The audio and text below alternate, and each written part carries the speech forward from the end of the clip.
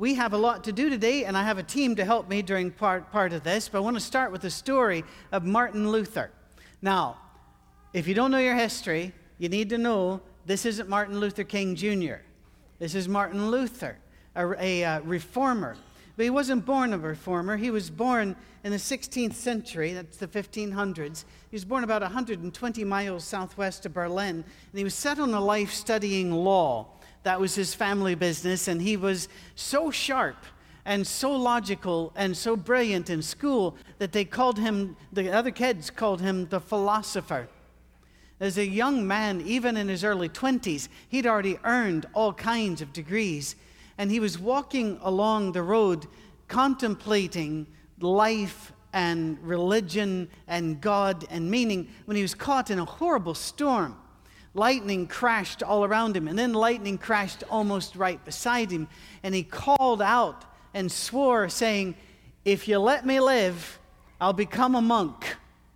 And he lived, so he did. And he pursued his studies as a monk just as hard as he'd given his earlier studies. He excelled in all ways, but he found out something. No matter how much he put himself through, and by studies, denying himself, even beating himself to humble himself, no matter what he did, he still had sin. No matter what he did, he still didn't wake up one day with it being easy. It always was a struggle.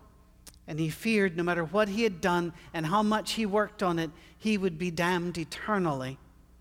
And then he found the book of Romans and this verse. For in the gospel, the righteousness of God is revealed, a righteousness that is by faith from first to last. Just as it is written, the righteous will live by faith. Now take a look at that middle section. A righteousness that is by faith. It was the first time it ever hit him, because before that time, the church had always taught righteousness comes by a couple of different ways. One, your works. And your works have to be righteous. And two, through the sacraments. You had to be connected to the church in such a way that the grace of God could continually top you off and make you holy and make you saved. But reading this verse, he realized he had life eternal because he had faith. It was faith that is the victory. Not because he had achieved sinless perfection. Anybody in here achieve sinless perfection? Anybody? If you raise your hand, it's a trap. It's a trap. Don't raise your hand. No, we've not achieved it. It's faith that brings us to God. Faith changes everything. Salvation does not come through the sacraments, although the sacraments are very, very important. I believe we have three that were left to us. We have baptism, we have the table, and we have the gathering. And I believe they're all desperately important. Baptism, you've seen all three today. Isn't that fun? Baptism is our connection to Christ. We are buried with him, Romans chapter 6.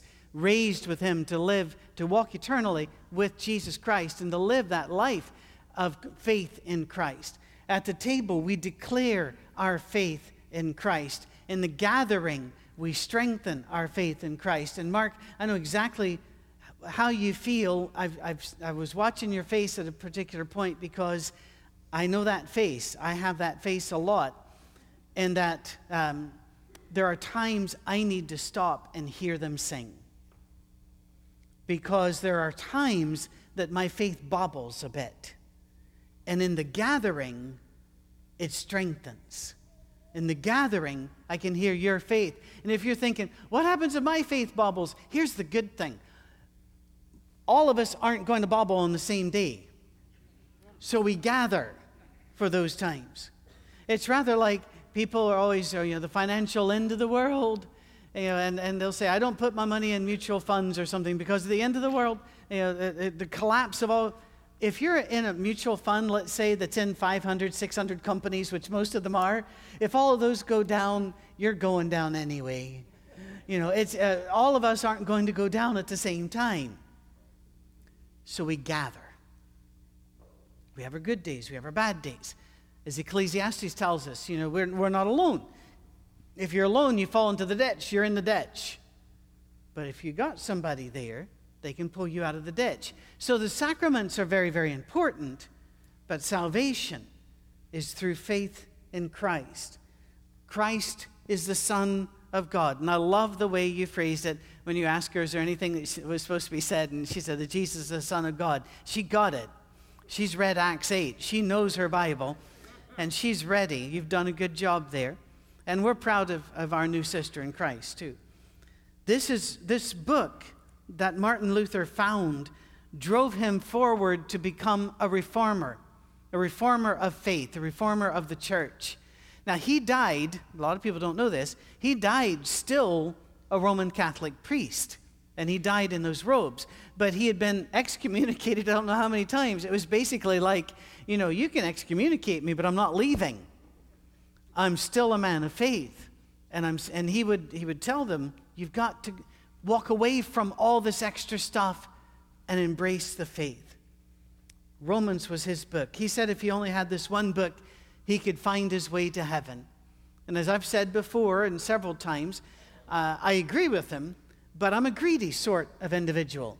I'd like to have at least the book of John and the book of Hebrews too, and maybe even the book of Psalms so I could complain in a scriptural way.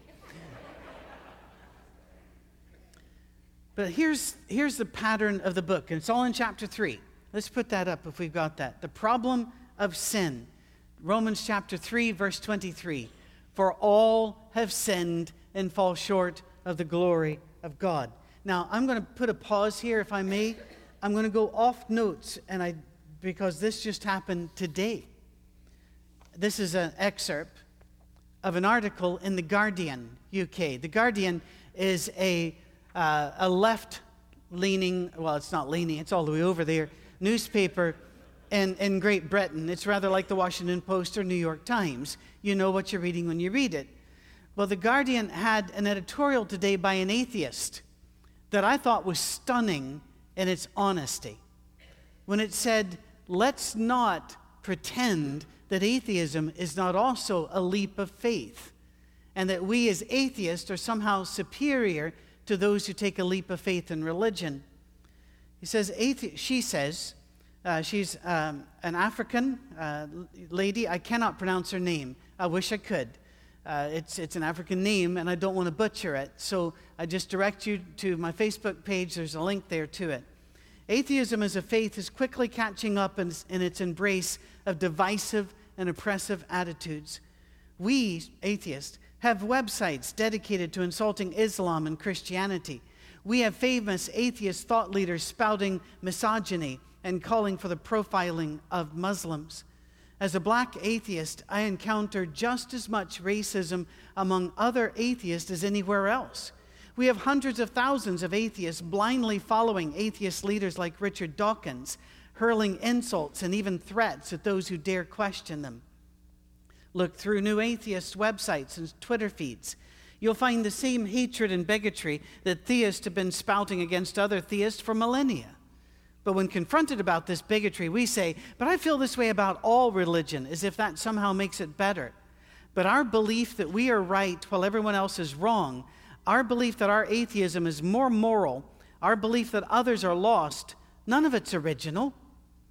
Maybe this isn't religion, but human nature. Perhaps when left to our own devices, we jockey for power by creating an other and rallying against it. Perhaps we're all part of a system that creates hierarchies based on class, gender, race, and ethnicity because it's the easiest way for the few to overpower the many. That's a powerful phrase there. Perhaps we all fall in line because we look for any social system, be it Christianity, Islam, socialism, atheism, to make sense of it all and to feel like we matter in a world that shows time and time again that we don't. Faith is not the enemy. And words in a book are not responsible for the atrocities we commit as human beings. We need to constantly examine and expose our nature as pack animals who are constantly trying to define the other in order to feel safe through all the systems we build in society. Romans 3:23. We're all sinners. We've all fallen short of the glory of God. And when even atheists recognize that their atheism did not make them better people, then we're able to move to the solution, which is also Romans 3:24. And all are justified freely by his grace through the redemption that came by Christ Jesus. And here I have to talk to this group because the word justified means something to some of us which you did not get to experience, and that's fine. It was a pain. It used to be when you wrote a book or you wrote a paper, one side was straight, because that's where the typewriter went back to. I'm not explaining typewriters. But when you got to this side, it was ragged, a ragged end. And so after you typed it, you had to go back, or as you typed it, you filled in those ends with slashes. And then you would count them. And when you went back, you had to insert that many spaces to make the line straight, justified. It was a royal pain. There were no computers to do it. I remember the first time I had a computer that the drop-down menu asked me if I wanted to justify my paper. And I was thinking, well, that's insulting. The computer, my Commodore VIC-20, is telling me that my paper needs help. I went ahead and clicked it just to see what the pagan thing would do, and it straightened it. And I went, oh, this is fantastic. By faith, God takes care of our ragged edges. By faith, he makes us straight. By faith, we have the victory. Not by our own efforts, but by faith. The problem was sin. The solution is Jesus. And the means to salvation, well, that's also in Romans chapter 3, 25 and 26. God presented Christ as a sacrifice of atonement. That's why we gathered around the tables. To be received by faith. He did this to demonstrate his righteousness, because in his forbearance, he had left the sins committed beforehand unpunished. He did it to demonstrate his righteousness at the present time, so to be just and the one who justifies those who have faith in Christ. If you don't follow it, understand this. Here's the mechanism. God sent Jesus down because there was sin, and it was awful, and it needed to be dealt with. His resurrection shows us that the power of sin is nothing compared to the righteousness of God, and that his love will make it right. Yesterday, I went to a birthday party. It was my grandson's fourth birthday party, which his birthday was a week or so ago, but people today schedule these things. So I went. And they had all kinds of games and the like, and he had a bunch of friends come over. And frankly, just to be honest, I know this won't be on the internet or anything, all of those other kids were brats. They were ill-behaved, greedy, loud, sticky. A little sticky, I noticed. Now, Finn was wonderful. I don't know how he stands those people. I really don't. I feel for him now, going to preschool amongst his lessers. We all understand what's going on here. Do we know it? The love of a grandfather justifies. Well, then, can't we understand that the love of God justifies us? Why do I love Finn? Because he loves me. What about those other kids, whoever they were? They didn't run up and hug me. They're on their own. Do you love God? Do you have faith in God? Guess what? He loves you back. And his righteousness is so great, he sees you through those eyes of love. It's also here that we find out what it means to walk by faith and find salvation even when we're not perfect. And I've asked this group to read a section of Romans that is my life, and I bet it's your life too. Would you please do the reading from Romans, starting at Romans chapter 7 and verse 15.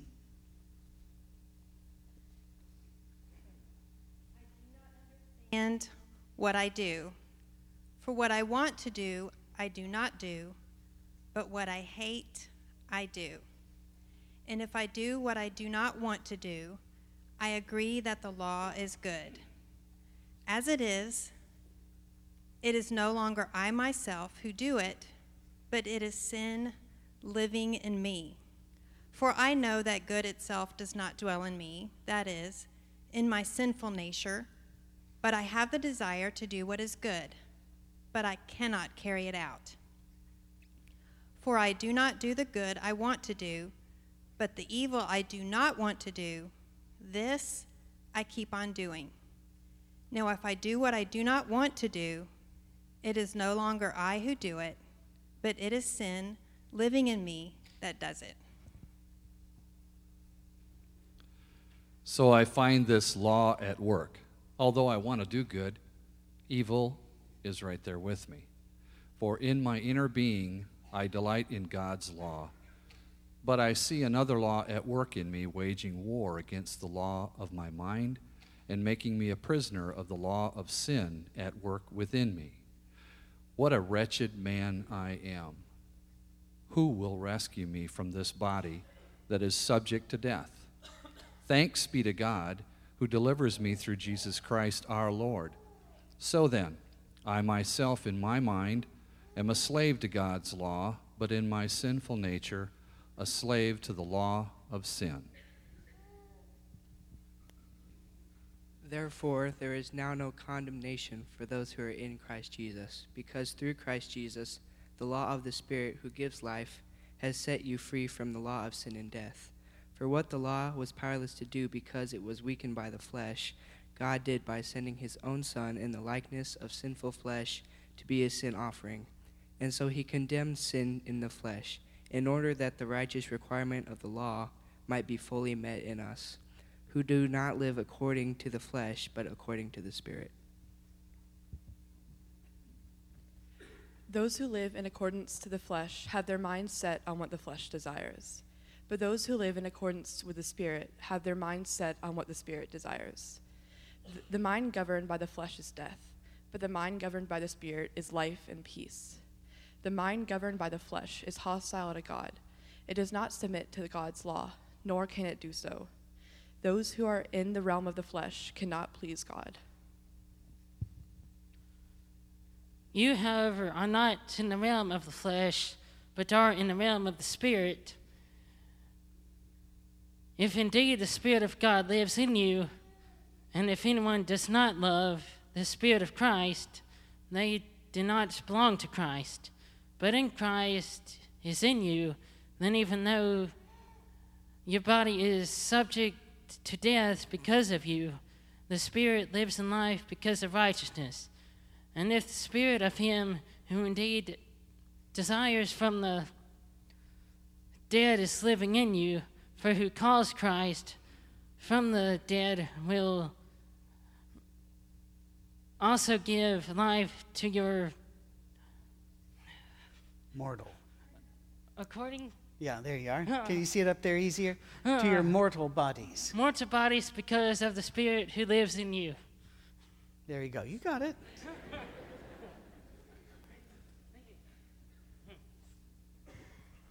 Therefore, brothers and sisters, we have an obligation, but it is not to the flesh, to live according to it. For if you live according to the flesh, you will die. But if by the Spirit you put to death the misdeeds of the body, you will live. For those who are led by the Spirit of God are the children of God. The Spirit you receive does not make you slaves, so that you live in fear again. Rather, the Spirit you receive brought about your adoption to sonship. And by him we cry, Abba, Father. The Spirit himself testifies with our spirit that we are God's children. Now if we are children, then we are heirs, heirs of God, and to heirs with Christ, if indeed we share in his sufferings, in order that we may also share in his glory. Amen. Thank you, team. If you guys, you can sit right where you are. This is the splash zone if I spit, or you can go back with your, but thank you, Lauren, for assembling the team, and thank you, team, for reading for us. We appreciate that. What does it all mean? By the way, yes, it's a long reading. You really need to not worry about things like that. I remember in Scottish churches you have two pulpits. One has the Old Testament open, one has the New Testament open. And every year, you will read through the entire Bible aloud during worship. Yeah, we're all looking forward to that First Chronicles. That's ours, yes. But did you hear that? We have a story, and this is our song. We're helpless in our sins. We say, we want to do right, and we end up not doing right. And we say, I'll never do that again, and we end up doing it. But it doesn't mean that we don't try. And it doesn't mean that we don't say, I don't want to sin anymore. I'm going to try not to sin anymore. It doesn't mean that we just give sin a cute name. Instead of adultery, we say it's a fling, it's an affair. You know, we had a relationship. No, we call things what they are. It's a sin. And we don't approve of it. We can't accept it. And Paul speaks here with some real pain in his voice to say, this is still my story too. I'm still struggling with this. And by the way, he wrote it at the same time people in Corinth were actually attacking him for being a sinner. And Paul's saying, yes, I am. But I'm still saved. Without Jesus, we're without hope. How can we undo what we've done? I mean, maybe you can return something you stole. Maybe you can ask forgiveness for slander that you've made. But how can you make it right? Stories told, and I'm sure it's just a preacher's story, which means it didn't happen, but it's a good illustration,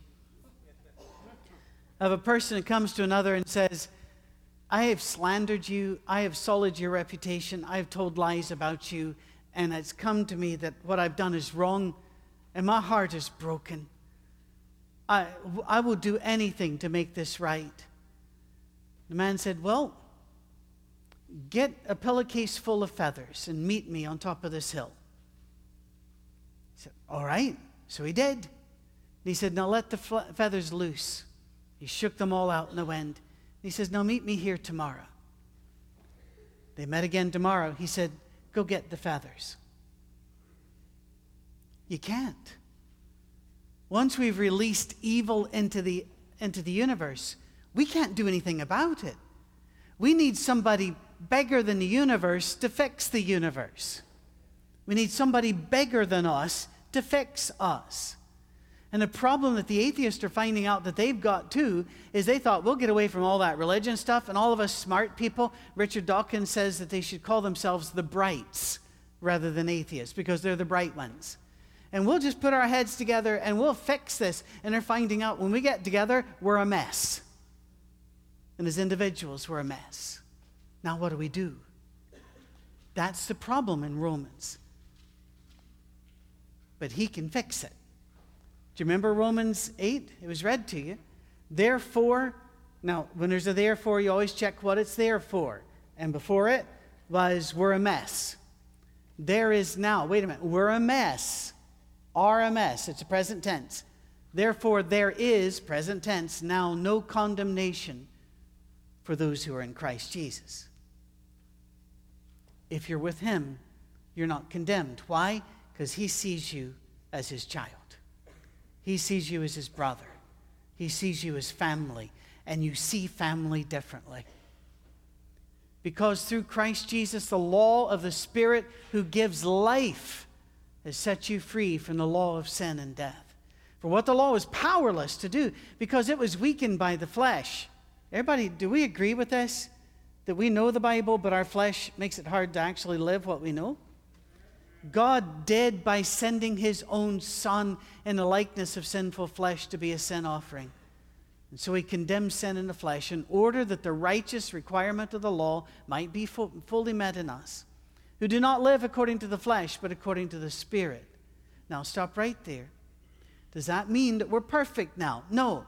It means we're not comfortable with the sin.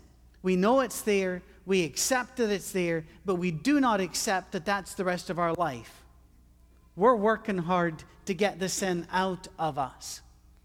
Those who live according to the flesh have their mind set on what the flesh desires. But those who live in accordance with the Spirit have their mind set on what the Spirit desires. What does God want out of this exchange? What does God want in this day?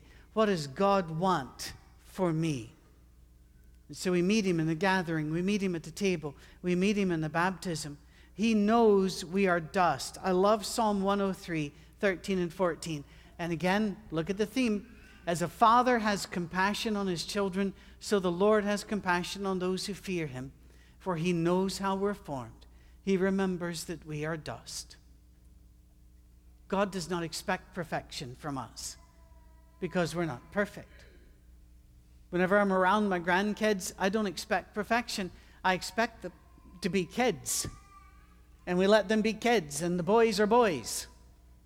And the little girl thinks she's the princess of the world, which she is, but she also believes that comes with authority. But we love them, and our love casts a blanket of protection over them because we know who they are. We don't shrug at sin, but we rejoice that there is someone greater than the universe to heal our universe. We've got him. We also have the power, like we said 2 weeks ago, and I hope you've been practicing, to learn how to say no to the universe. Look at Romans 8, selection of verses here. Those who live according to the flesh have their minds set on what the flesh desires. They just got this tunnel vision. But those who live in accordance with the Spirit have their minds set on what the Spirit desires. The mind governed by the flesh is death, but the mind governed by the Spirit is life and peace. But if Christ is in you, then even though your body is subject to death because of sin, the Spirit gives life because of righteousness. And by the way, because of righteousness, whose righteousness? Do you remember? His. I'm not saved because I'm perfect. I'm saved because he is. And if the Spirit of him who raised Jesus from the dead is living in you, he who raised Christ from the dead will also give life to your mortal bodies because of his Spirit who lives in you. I'm saved. I know that not because I am good, but because he doesn't lie and he says we're saved. And so we live with that assurance. We live with that strength. Our obligation is now, according to Romans 8, verse 12, to bring Jesus to the flesh. Let me explain what I mean by that and what Paul meant by that. When I was a boy, I was taught that if you live very, very good and you do everything the church told you to do and you did it perfectly, and when you didn't, that you said you quickly repented in prayer, that one day when you died, you could go to heaven. But the book of Romans tells us, don't wait. Bring heaven now. Because of that attitude we had before, we told slaves to be patient, that one day they would be in glory too. We told others we didn't try to fix anything because it'll be fixed in heaven. When Jesus told us, go to work now. Fix it now. The slave is your brother now. Women are free now. The poor are to be fed and taken care of now. Bring the heaven into the here and now. Because your righteousness comes from God and it's already here. Your eternal life is already here. Heaven is already here. Practice it. That's very hard to do if you're like me. And if you are, God have mercy on your soul. But if you're like me, it's a real struggle to remember, I'm not supposed to bring me into this equation. I'm supposed to bring heaven into this. No matter what's going on, I'm not to answer back with me, but with heaven. God has saved us. And he's even given us a leash law for the mind. Philippians chapter 4, verse 8. Finally, brothers and sisters, whatever is true, whatever is noble, whatever is right, whatever is pure, whatever is lovely, whatever is admirable, if anything is excellent or praiseworthy, think about such things. That's your leash law. That's the fence. Stay in the yard. And I listen, I feel God a lot going on the leash. Because I'm about to say something and it'll say, whatever is true. And I'm going, it might not be, but it's certainly an opinion. And whatever is admirable, I wasn't thinking admirably about the person that I wanted to die. I now need them to be blessed as they die. No, blessed and do well. It's a struggle, is it not? But we need the leash law of God, because only by faith can we get to 1 John. These are the last scriptures I read. I know I've gone a bit long, but I missed you last week. I'm saving up. And I lied to Mark. I told him, I'll shave a few minutes off. I didn't mean today.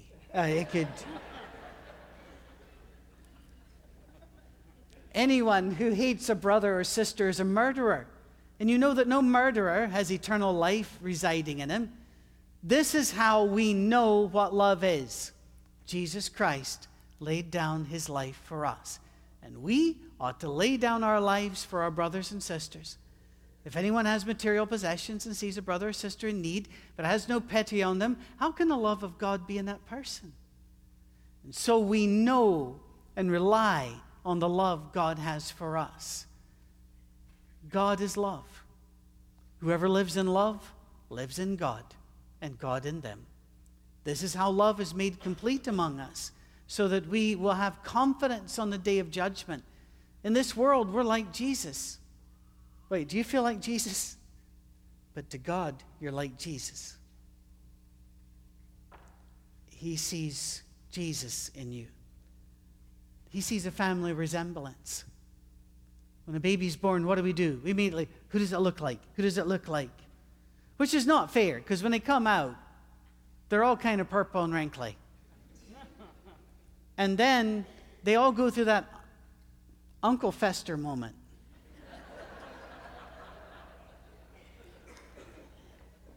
And then the features begin to align, and we keep watching them. Oh, I think I see them in it. What are we doing? The same thing God does with us. He's watching you through the day to look for the family resemblance. There is no fear in love, people. No fear. Perfect love casts out fear, because fear has to do with punishment. The one who fears is not made perfect in love. Did you catch that? You're not going to be punished. Stop being afraid. Fear is linked to punishment. The punishment's been removed. Don't be afraid anymore. But you can't get to 1 John till you go through Romans. The problem is sin. The solution is Jesus. And God is our righteousness. Would you stand, and I'll let the team come back up, and we'll enjoy our 47 seconds of conversation before classes start. I don't know. I can't see the clock. We are sinners, yes. But we are sinners saved for righteousness' sake. Not by our righteousness, but by His. We live by faith. And it is our calling to change this world one act of love at a time, until the family resemblance of Jesus shines all over this world. Amen, church?